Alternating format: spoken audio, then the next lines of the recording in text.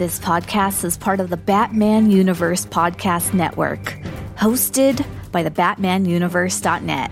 Check out everything related to Batman and the entire Bat family at the BatmanUniverse.net, including news and original content related to comics, movies, television, merchandise, video games, and more. Also, check out some of the other unique podcasts that TBU has to offer. Consider supporting this podcast by becoming a patron on Patreon. Even $1 can go a long way in supporting this content that you enjoy. Look for a link over at thebatmanuniverse.net to offer your support now. And now, on with the show.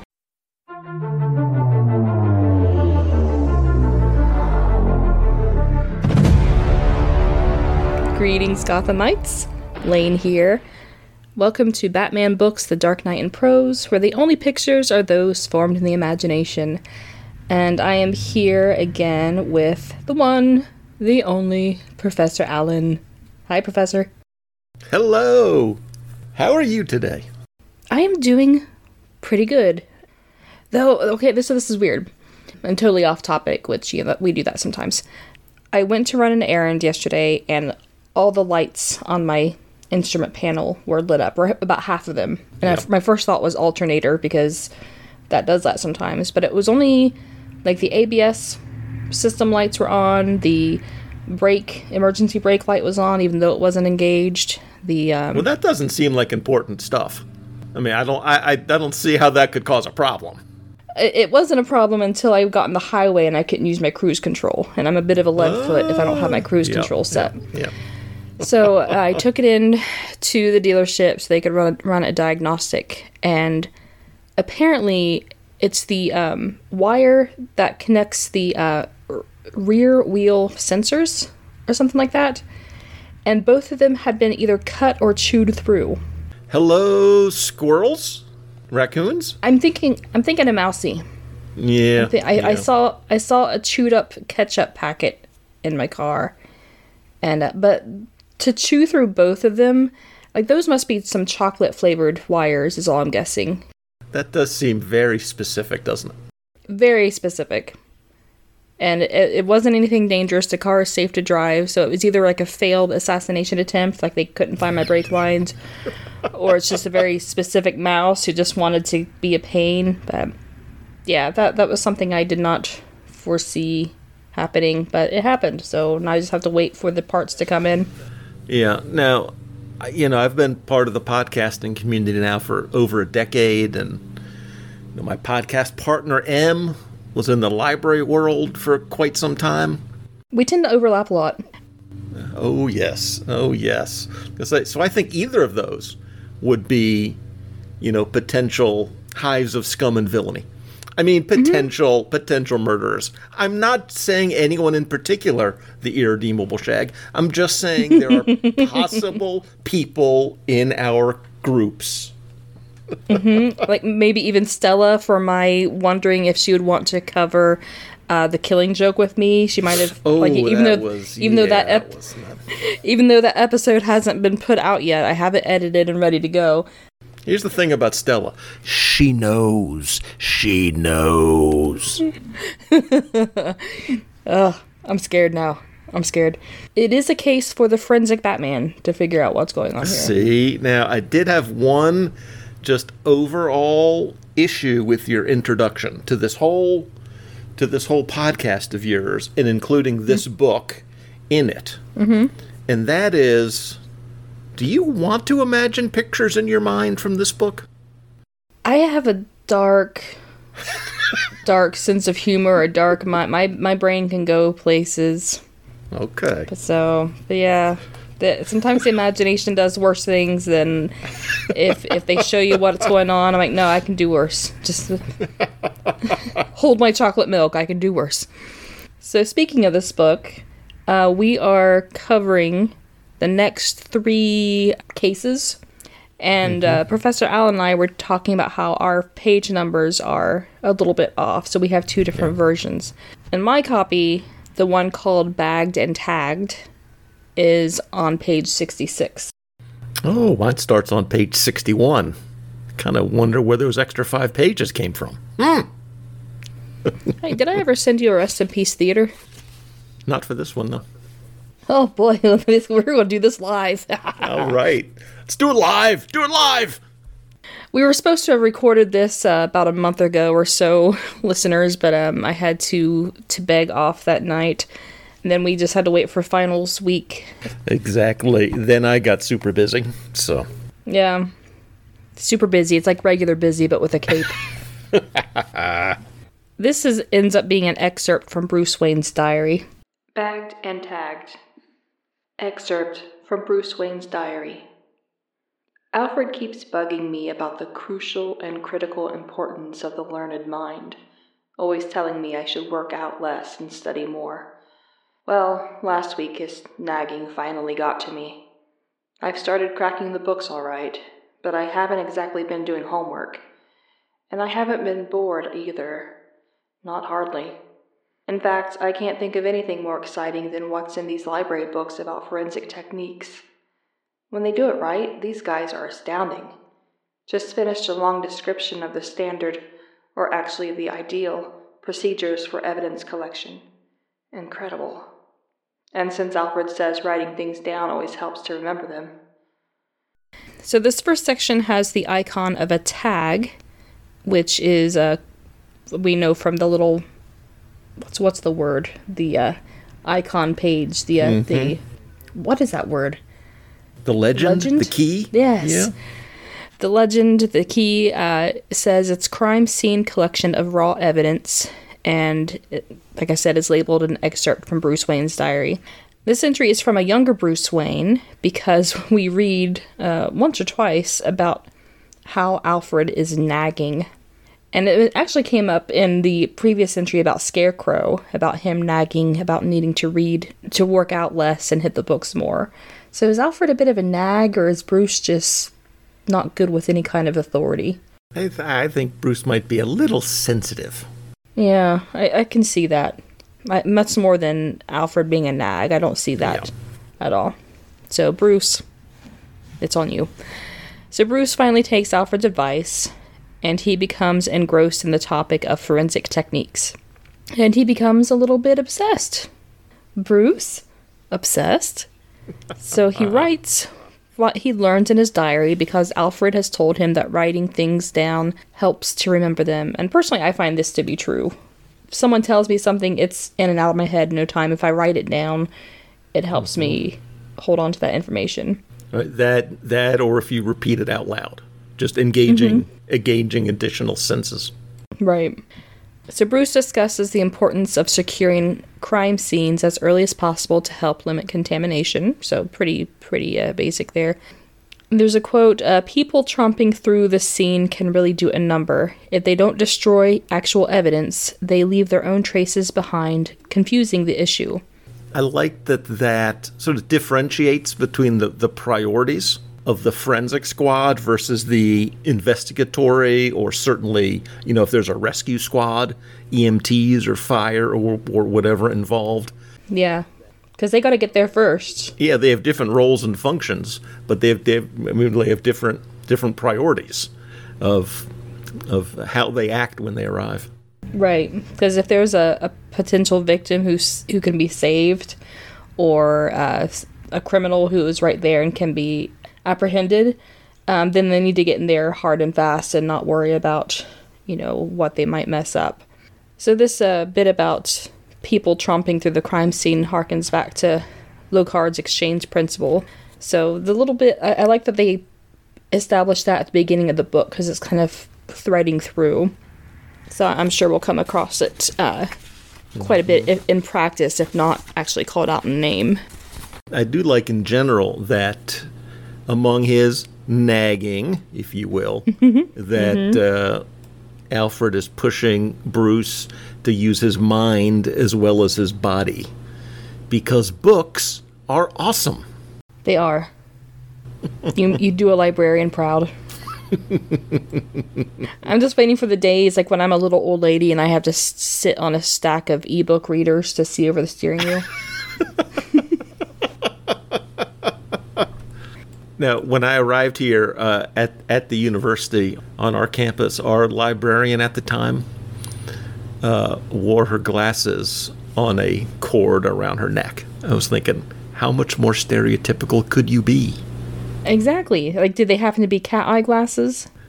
Probably. I never saw. They were always hanging down. Bouncing off her blouse. I don't know. So never wore them probably, but just part of the costume. One of the few genetic gifts I have is what my husband calls bionic eyes. I have 16/20 vision, or 20/16, however it works. Right, yeah. And when the ophthalmologist checked, he's like, do you know what that means? I'm like, I have good eyes. He's like, you have damn good eyes. I'll hold on to that while I can, because it's going to get worse with birthdays. So Bruce describes the precautions taken by forensic technicians to minimize adding their own contamination. We got the latex gloves, the plastic booty slip-ons, and sometimes face mask and head coverings. And then they are ready to, quote, cautiously invade the crime scene, which I like that. There's this one paragraph, for me it's on 67. It says, once they're inside the scene, which can be outside, of course, like in an alley or wherever, they take pictures from every angle and distance, including the best possible master shot with close-ups of every detail. Then they mark everything important, like blood spots or bullet casings, with chalk circles or little numbered prop cards. And then they photograph the whole scene all over again. It's really subtle, and I like it because Bruce Wayne is just a kid here. Mm-hmm. And it's almost like a little throwaway line. Like, it can be outside, like in an alley or wherever.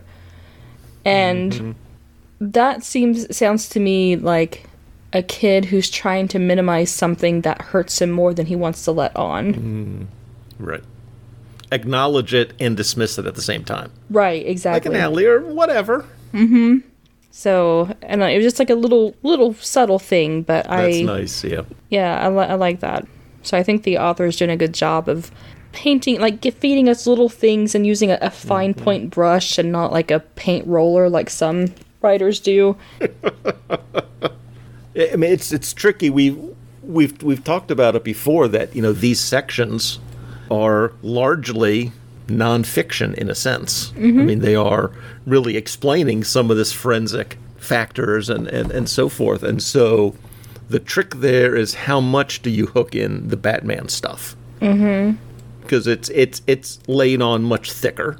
I don't mean that negatively. I mean, but it's more obvious in some later sections, just flipping through, where you have characters appearing, or in our prior one with Scarecrow. But that is balanced with these more factual or almost documentary sections where the Batman references are a little more sly, maybe. Yeah, and it feels a little info dumpy here, but it's supposed to be, because he's studying and he's taking notes from these books as he's studying. And so I think it's a good way of being info dumpy, but in a purposeful way, which is not something that's easy to do. So he describes next the grid techniques so that they can place every item in its proper place on a photograph. It can even be a tiny bit of fuzz right down to the square inch. That takes some intense concentration. I think I'd get about halfway through 6-inch square. I'm like, you know what, guys? There's nothing here. I'm done. I'm going to go home. Exactly. I couldn't do it. You can take this magnifying glass. You can take these tweezers. Oops, I forgot to put on my gloves. Is that bad? So the techs find things by searching on hands and knees with a magnifying glass and tweezers. And that, again, calls back to that first case with Scarecrow, with Batman on his hands and knees, which I have a good visual of that. I wonder if any comic books depict him crawling around on his hands and knees with a magnifying glass looking at... Because it's not a very noble position for a crime fighter to be in, but it's a good position for a detective to be in. I would imagine it must be simply because we have portrayals of Sherlock Holmes in that position. And certainly they always want to make that Batman and Holmes comparison. So I imagine on the more detective of the detective stories, that must have been imaged more than once. I'm here to ask the important questions, though. Does he tie his cape back so it doesn't drag on the ground? Well, fortunately, in comic books, Batman has the amazing expanding and contracting cape. So whatever the artist needs, whatever the scene calls for, that is how short or long the cape is. It's like magic. Like, if you... Do I want it not to drag across the ground and ruin forensic evidence, or do I want it to billow 3 times my body length in the full moon that is always above Gotham as I crouch here on this gargoyle? The answer is yes. Yes. Yes, you can. That is what I want. Exactly. Why not both? Exactly. You know, he goes on about brushes and the hand vacuum and the bat dust buster in the previous section. So the contents of the hand vacuum are then examined microscopically. That might be something I could get into. Like, once the evidence is collected and then you have to kind of examine it, that might be up my geek alley. Nothing is too small to be important, which is something worth remembering, which is something that he definitely does. And, you know, he writes then about fingerprints and footprints and tire prints. So this whole chapter is just him studying and really digging his teeth into the forensic side of things. He talked about luminol and how it can reveal invisible scribed away blood, and he makes a Macbeth reference. Out damn Spot. Out damn Spot, that's right. Impressive for a teenage boy. Well, you know, books are awesome. That's clearly Alfred's influence. And you know he's gone to a private school, so he's... True, yeah. Yes. So there's one paragraph here. But the most important thing before leaving the scene is making sure that every harvested item and speck of potential evidence is separately bagged and tagged. In other words, isolated and identified. This prevents one piece of evidence from contaminating another. It also establishes and preserves a proper chain of custody. And the only proper chain is one that never breaks. If the chain does break, the evidence becomes worthless and gets thrown out of court. You have to prove the evidence has remained in secure custody through all the testing phases of every step of the way.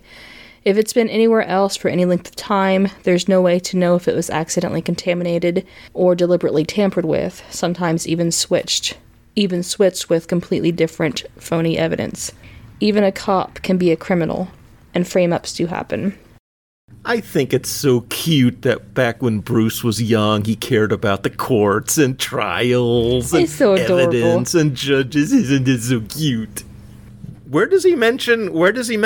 And sometimes they hang the accused by their ankles off of gargoyles high above the city. Maybe I missed that part of the chapter. Maybe it's something that Alfred plants into his head, like during one of his nagging sessions. So, I like the part with bringing in, you know, the court system and bringing in that chain of evidence. That's an important part of the process as well. And I think, you know, this is something that this whole subject is something that I just don't think they've ever really capitalized on in the character of the Flash, either in the comics or on TV. I mean, he was originally a quote-unquote police scientist back before forensics was a word, but I just never thought that, at least on a consistent basis, they just don't dig into that enough. I mean, there should be your detective, or your you know, I mean, that's an important part that he could serve on any team, Justice League or whatever it is. He could be the evidence gathering guy. Yeah. The proper police, you know, chain of custody guy and all of that. But where that's hinted at, it's just, I don't know that it's ever been capitalized on quite enough. Yeah. And you don't see much of the court system at all, probably because so many of his foes are criminally insane to a comic book level degree, so right. I don't think they ever make it to court. They get deemed unfit to stand trial and get thrown away in Arkham. and not a lot of people like to sit through court scenes, but it could be interesting. I mean, obviously Harvey Dent is a pretty popular character, so maybe there's some there that I'll come across as I dig more into the comic books. So, after the crime scene has been picked clean of evidence, the focus of the investigation shifts. In the case of murder, it shifts to 2 new locations, the lab and the morgue. Techs go over everything in the lab, DNA, fingerprints, ballistics, yada yada, and all the while keeping everything carefully preserved, keeping the chain of custody tight. So meanwhile in the morgue, which is an amazing segue, meanwhile in the morgue, the medical examiner, aka the coroner, continues the harvesting of evidence. Photographs, x-rays, CAT scans, overall visual inspections, inch-by-inch inspection, which I don't really want to think too much about. Wounds get explored, internal organs are removed and weighed, tissue samples taken, blood work, contents of stomach. So it gets pretty detailed. And we saw a little bit of this if you watch the X-Files. Scully would sometimes be involved in the post-mortem work in the morgue. Or for readers, the Case Scarpetta novels by Patricia Cornwell, or the Kathy Reichs novels. The Kathy Reichs novels, those are the TV show Bones was based on those. So Nice. you get all of that investigation of flesh and bones and organs and last meals and the drug and the alcohol tests, all of that stuff. I think there's a line in here, the corpse itself is the best evidence in any case of murder. Yeah. So a dead body can tell a lot about what's been done to it, sometimes even who did it. This is why the corpse itself is considered the best evidence. Reading that, it hit me that bagged and tagged actually links both things together.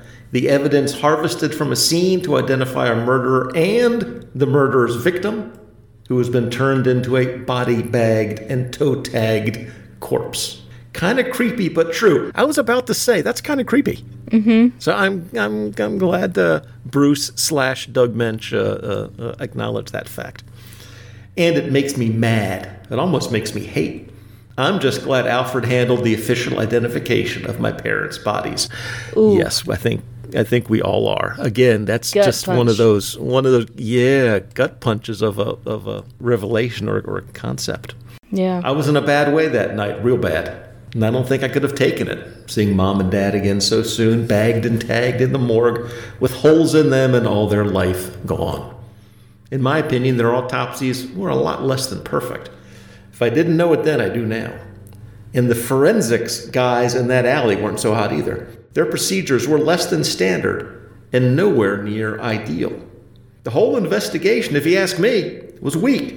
Forget the guy was never caught. He was never even identified. He's still unknown, out there, maybe still free. Bagged and tagged, evidence and death. It all comes down to that. 2 very different things described the same way. Somehow, I'm going to use one against the other. I really mean it. I'm going to use bagged and tagged evidence and hanging people from their ankles off of gargoyles. I mean, that's a footnote. I don't know if your edition has that additional footnote. I'm going to use bagged and tagged evidence to prevent the bagging and tagging of dead bodies. So thanks, Alfred. Thanks for making me crack the books. And while I'm at it, thanks for everything else, too. That's so sweet. It was such a sensitive little Bruce back then. Yeah. It's been a month or 2 since I read that bit, but I see now why I marked that last bit for reading. And not only do you have the gut punch of, someone would have had to technically identify the bodies, and Bruce was a child, so you wouldn't want him to do it. And him thinking about, he obviously has a mental, even though he didn't see them, he has a mental picture in his mind of what they would have looked like. And then as he learns more about the crime-fighting world and the forensics world, how flawed the investigation of his parents' death was. And so that's probably something that's nagging at him, aside from Alfred, is the knowledge that failed police work or human error prevented this person from being caught. So I think that sticks with him as well. And I think that's interesting because we only really hear about, like, oh, no one knows who this guy is, he got away. And we don't really see, at least I haven't come across any place else that, yeah, he got away, but also things could have been done better to prevent him from having gotten away.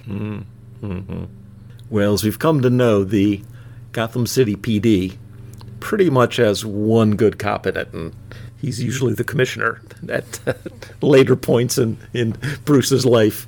Other than that, it's a shaky lot. No, when I was reading this reminded me of back when I started at Ohio University Lancaster. They may still do this now, or up until up through COVID. I don't know, but I know we've outgrown it.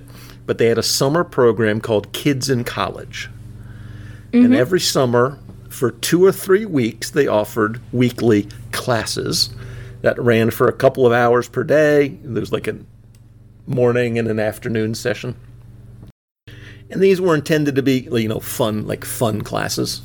Art classes, computer classes, classes about nature. Those were the most common type things, stuff like that. And these were going to serve the community, serve the kids that came, but also to give a lot of these kids, 8 to 13-year-olds, maybe sort of a positive experience on a college campus. That would maybe be in their minds years later when thinking about whether to attend college. And for at least 3 summers, M took some of those classes. I know ceramics was one they took every summer, every year. But one that I particularly remembered was called Fairy Tale Forensics. Ooh. And it was about crime solving and detection and evidence gathering. I remember they did a grid of something. There was something and they did a grid of it. I remember that one in particular out back on the grassy part outside. The professor had it set up, that dig through there and find things.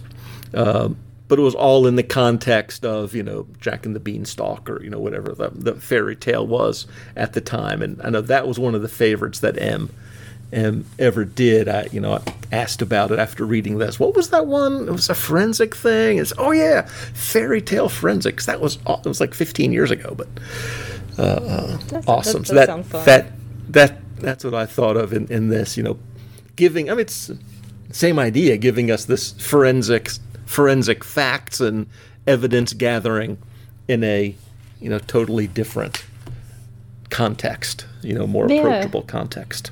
See, I'd heard of Kids in College, but being on the library side of things, I wasn't involved in the teaching, and I know they did it up until COVID, and I'm sure they'd want to get doing it again soon if they haven't already.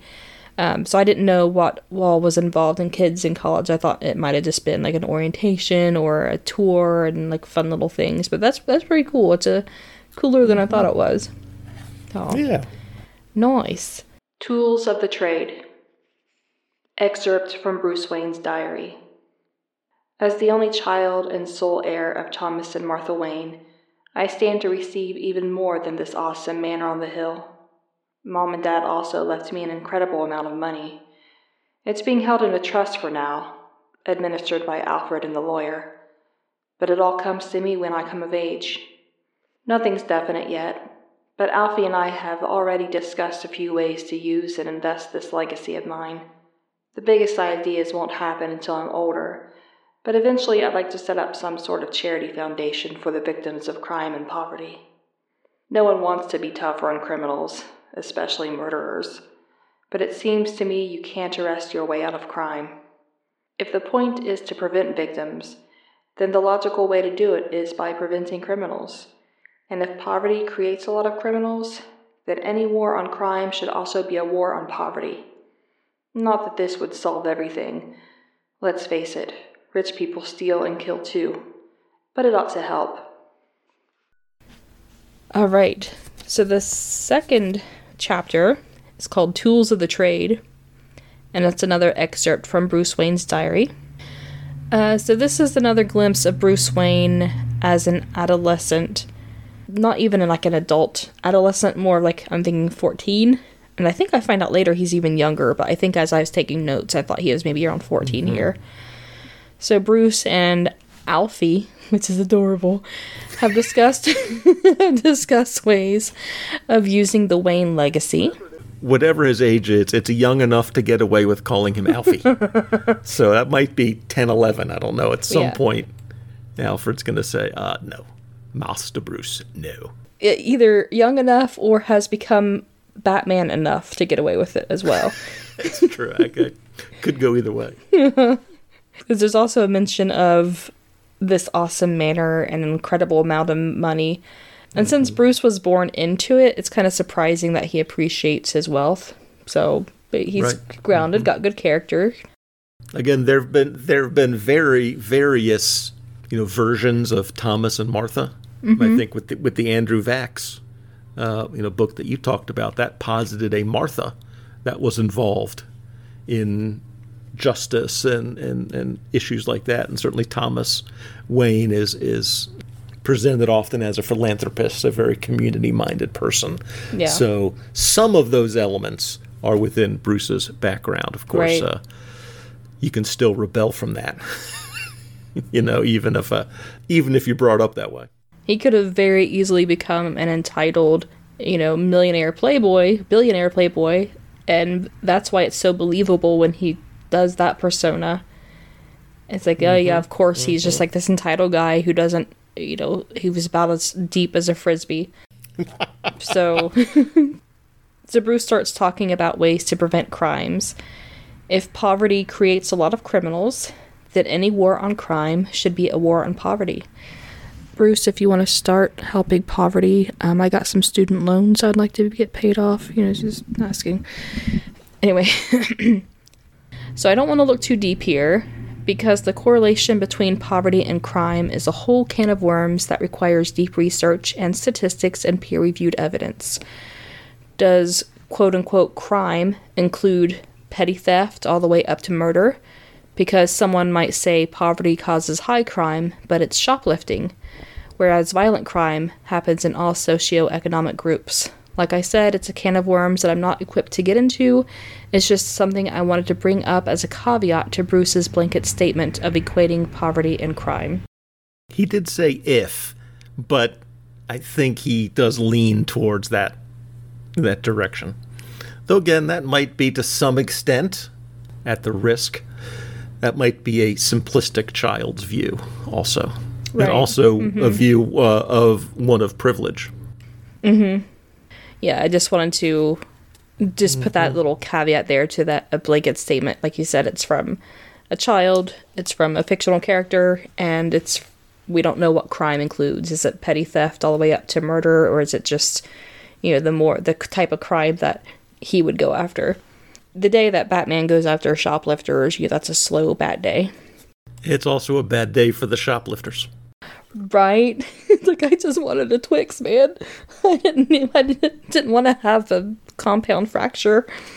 So this makes Bruce think about starting a charity foundation for the victims of crime and poverty.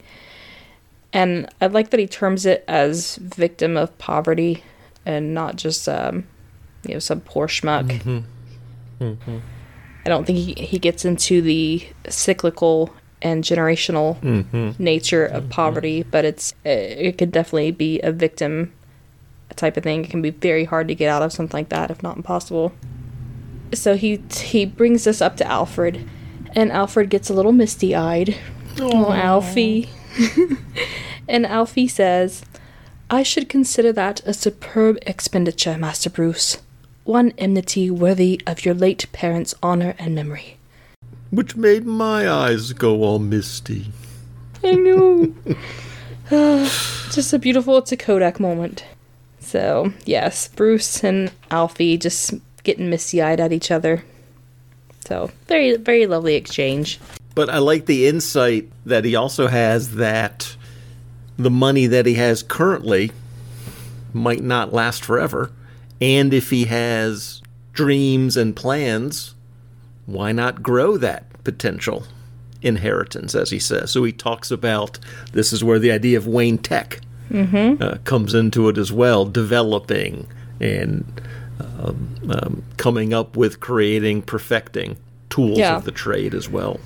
And it gives him a cover, a legitimate cover for something that can double for what he really wants to do, which is, build a Batmobile. So he creates a list called Ways to Start Spending My Fortune. And this is like basically a really long shopping list of forensic things that he likes. Yes. Yeah, it's just page after page.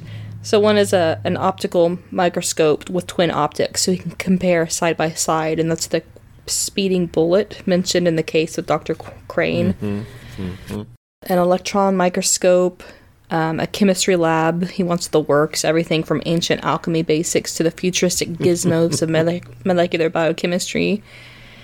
He wants a neuron activation analyzer, and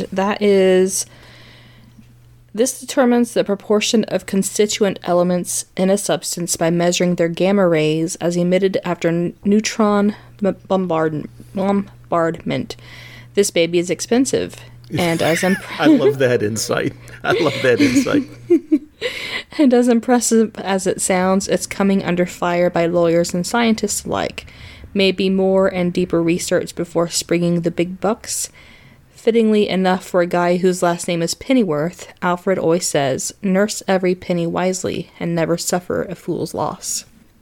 Well, as someone who made their reputation as the quarter bin podcaster, I can say I deeply respect Alfred's view of personal finance there. So he wants a spectroscope, which helps identify substances by their core elements, by what color flame they create, or through this point wavelengths of light are emitted, so they use a beam. I remember burning elements in chemistry class in high school and just seeing the different color flames. A sorry, I got a frog in my throat. A microspectrophotometer. Nailed it! Same as above, but able to do so with microscopic samples. Item number 7 is a mass spectrometer for testing chemicals and compounds in quantities too small for conventional chemical analysis. Item 8 is a chromatography equipment, and it's one of the best ways to detect poisons and narcotics. It separates the chemical compound from blood, urine, stomach contents, etc., and then works to identify the foreign substance. 9 is an God damn it, Bruce, why can't you write these in layman's terms? Electrophoresis. Electrophoresis. You want to take a stab at it? Electrophoresis equipment. There you go. Thank you. It's like students' names, Lane. You just say them quickly and with confidence. This is the same thing as the chromatography equipment. I'm having issues here. But it can get down to identify unknown substances on a molecular level. See, this is why I did so well in sign language. I don't trip over my tongue. I just trip over my fingers. Number 10 is luminol, which anyone who's watched CSI or Law and Order knows what that is.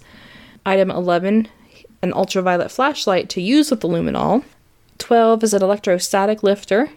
This is a special mat charged with static electricity for shocking Alfred, or for lifting and capturing certain pattern evidence, such as a shoe print left in dust. 13 is a gel lifter, which is basically a thick sheet of sticky stuff for capturing pattern evidence, and something other than something left in dust, like shoe prints left in mud. Item 14 is DFO, a chemical that makes latent fingerprints become visible under laser or special blue-green light. 15, ninhydrin, a chemical that makes certain latent prints visible by turning them purple. Lifter tape for removing visible prints.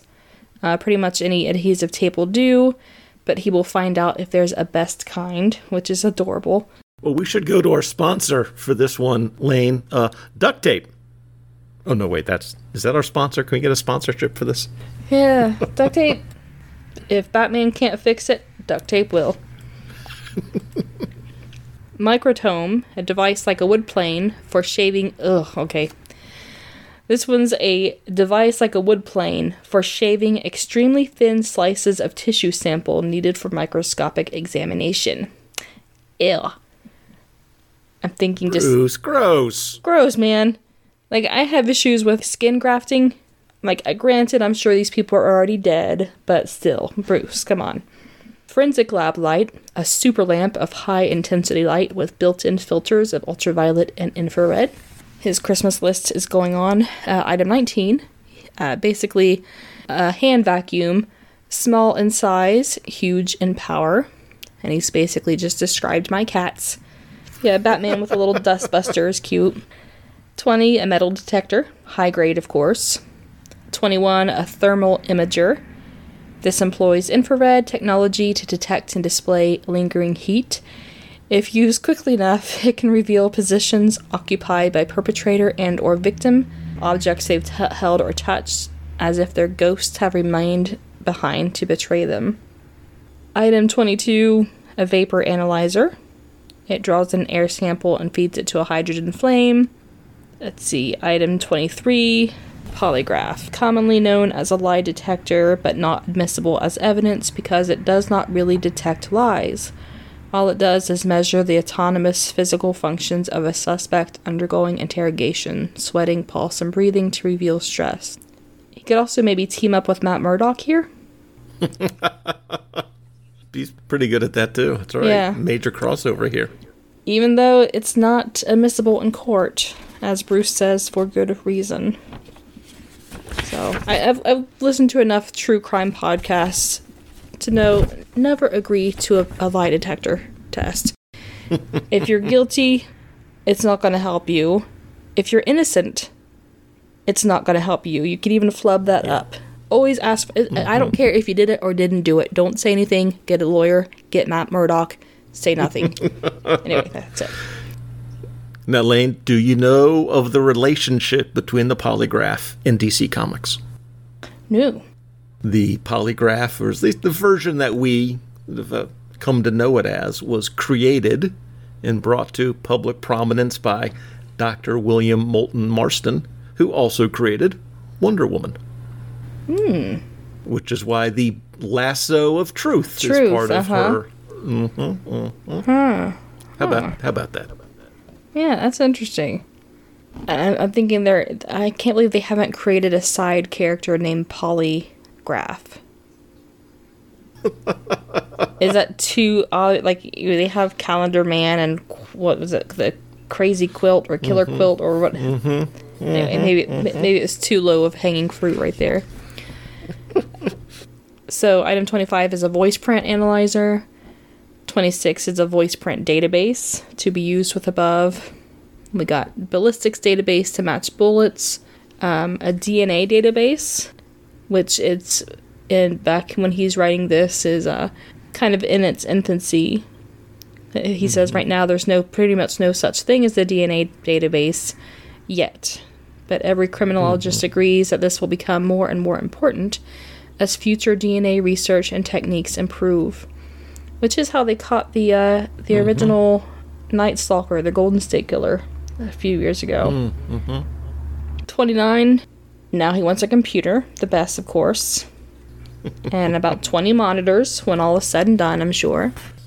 And I know in some versions, probably from I would guess from the 70s, maybe into the 80s, Batman specifically references his Cray computer. Cray being one of the companies that made, these huge, mega sized and powerful computers back in the day. That was back when bigger computers were better. That was the only way we could even conceptualize of a computer being better, was that it had to be physically larger. Yeah. And now, of course, we're in the phase where smaller is more powerful. I imagine most of his computers now are built by Wayne Tech. I would imagine so, yeah. Keep it in-house. So yeah, he admits that this is quite the list and no doubt only the beginning. And this is when I realized that he is younger than I thought. Like, I put him at maybe 14. Right. So at the end, the last couple paragraphs, in June, I wanted to die. So I'm guessing this is like immediately after his parents were killed. Yes. Yep. Now it's July. I've seen him, around like the 8-10 mark. That's probably closer, yeah. I'd say, probably about 10.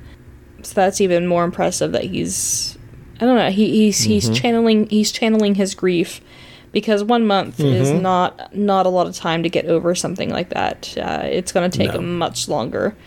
So he's really kind of channeling this into something else. And again, the notion of turning your grief or your pain, turning that into something positive for yourself or for society, whatever it is. I mean, that's a powerful message. It's unrealistic of Bruce Wayne at this stage in his life, but I do think it sort of serves as a role model in a lot of ways. There's certainly a powerful lesson there. Rest in Peace Theater presents That Time Professor Allen reads pages 84 and 85, or 76 and 77, depending on your vision. Red F. Fang and Claw, case file number 0009, year 1, month 2, day 5, from the private files of the Batman. Brief notes on subdued perp Joshua Thigpen, delivered into custody of homicide detective Renee Montoya. Related forensic samples and documentation follows. Tentative match between suspect Thigpen's dental records and bite marks on right breast of victim, Thigpen's late girlfriend. Further odontology work, full casting of Thigpen's teeth, recommended to establish perfect bite match. Traces of skin and powder were scraped from beneath Thigpen's fingernails. Powder matched samples taken from victim's face. DNA signature of skin from suspect's fingernails compared against victim's tissue sample will eliminate all doubt. Murder of primal passion. Wounds inflicted by fang and claw. Life savagely wasted. Crime simply solved. Case closed. Note: my immersion in forensic science has changed the way I look at crime scenes, collected evidence, and the harvesting of invisible clues. Thigpen's arrest and certain forthcoming conviction for murder did not need the help of a living instrument of fear and vengeance. Rather, it was the Batman's knowledge of forensics that identified and led to the arrest of the perpetrator. My hope is that a significant number of cases may be solved in this manner. My expectation, however, is that the more brutal side of the Batman will also be needed as I continue my dedicated campaign against those who would take innocent lives. When it comes to that, I will be ready.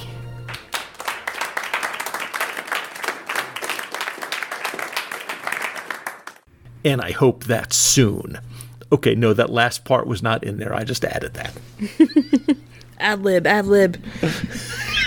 Yeah, so I'm guessing this is fairly early in Batman's career, because honestly, like, if there's that much DNA... I was going to say, if those notations at the beginning, year 1, month 2, or whatever it is, yeah, if those are, indicative of when he started his campaign, yes. Yeah, it's very early on, because we don't see him a whole lot working with something that I think could have been done by GCPD with all the DNA evidence.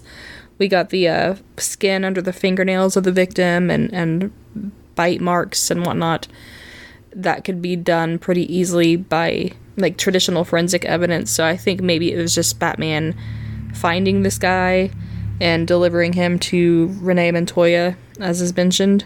Like I said, I think this is, maybe at this point he is getting either he's developing some respect for the Gotham PD, or he's learning that there are a couple people in the Gotham PD worth trusting.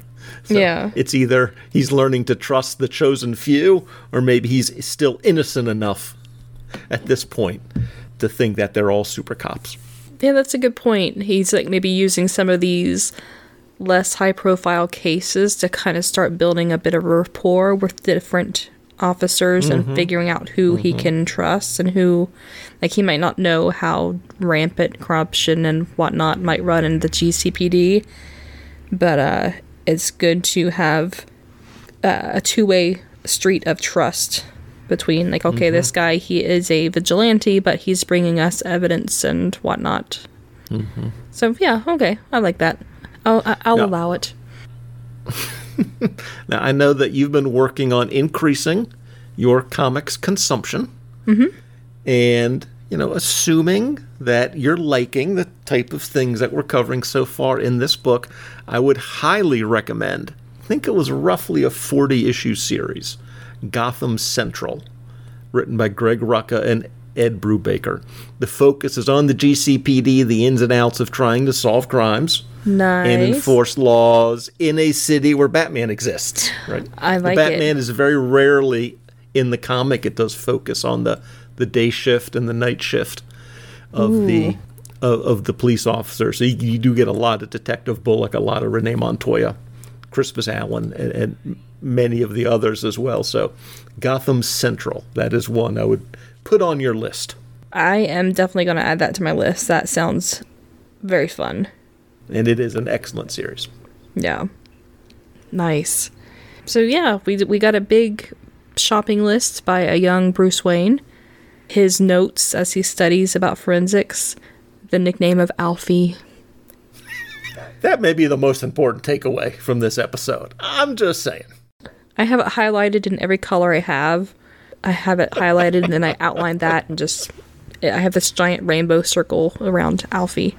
And then the little bit where they get misty-eyed, where he talks about the foundation, and he's doing Alfie proud, and I thought that was a very touching moment. So, yeah, interesting stuff. Yeah. I think it was on that first episode that we did where we talked about, hypothesized about how this book was going to go. I don't know about you. I'm just reading it section by section as we're covering it. I've resisted the temptation to read too far ahead, but sort of we talked about how much of it is going to be forensics, police stuff, how much of it's going to be Batman, and we've had a little bit of both. And so far I've really enjoyed that balance that we've gotten. And I think they did a good job because I'm not sure. I have a suspicion that Minch, might have done some rearranging.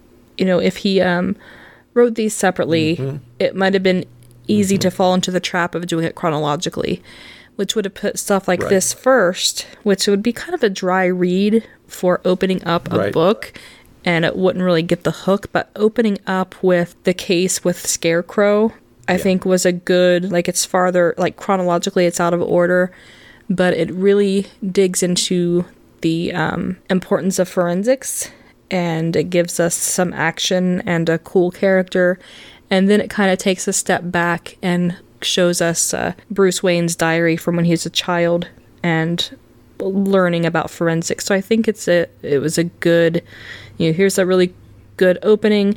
Let's take a break and backtrack a little bit. So now I'm curious to see where the next sections will take us. And we'll have to touch base and see exactly which ones to cover. I don't have my book on me, but probably I'd say the next two, depending on how you ended up suggesting we add this third one because it kind of went with it and it was a really short one. So we'll go for the next two. The next two are specifically about gunshots. Okay, so and what about the one after? Does the one after that, is it standalone? It could go either way. The fourth one from here is the Joker. Ooh, so maybe we should do the next three. Let's do that. And then the section after that is a Joker. Has some Joker content in it. That sounds good. Let's do the next three. All right. Rest in peace, theater. Prevents. All right. Let me stop my audacity. The audacity. Thank you for listening to Batman Books, The Dark Knight in Prose. If you'd like to send me a message, comments, questions, you can reach me on Twitter at batmanbooks_DKP or on Gmail at darknightprose@gmail.com. If you enjoyed this podcast, consider leaving a rating or review. Until next time, Gothamites, happy reading.